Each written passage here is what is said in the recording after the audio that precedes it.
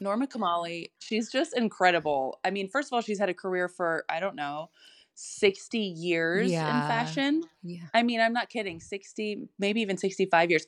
But my favorite is she was like a flight attendant in the Yes. 60s. Yes. And she would go to Paris on the weekends to go dancing and shopping. Yeah.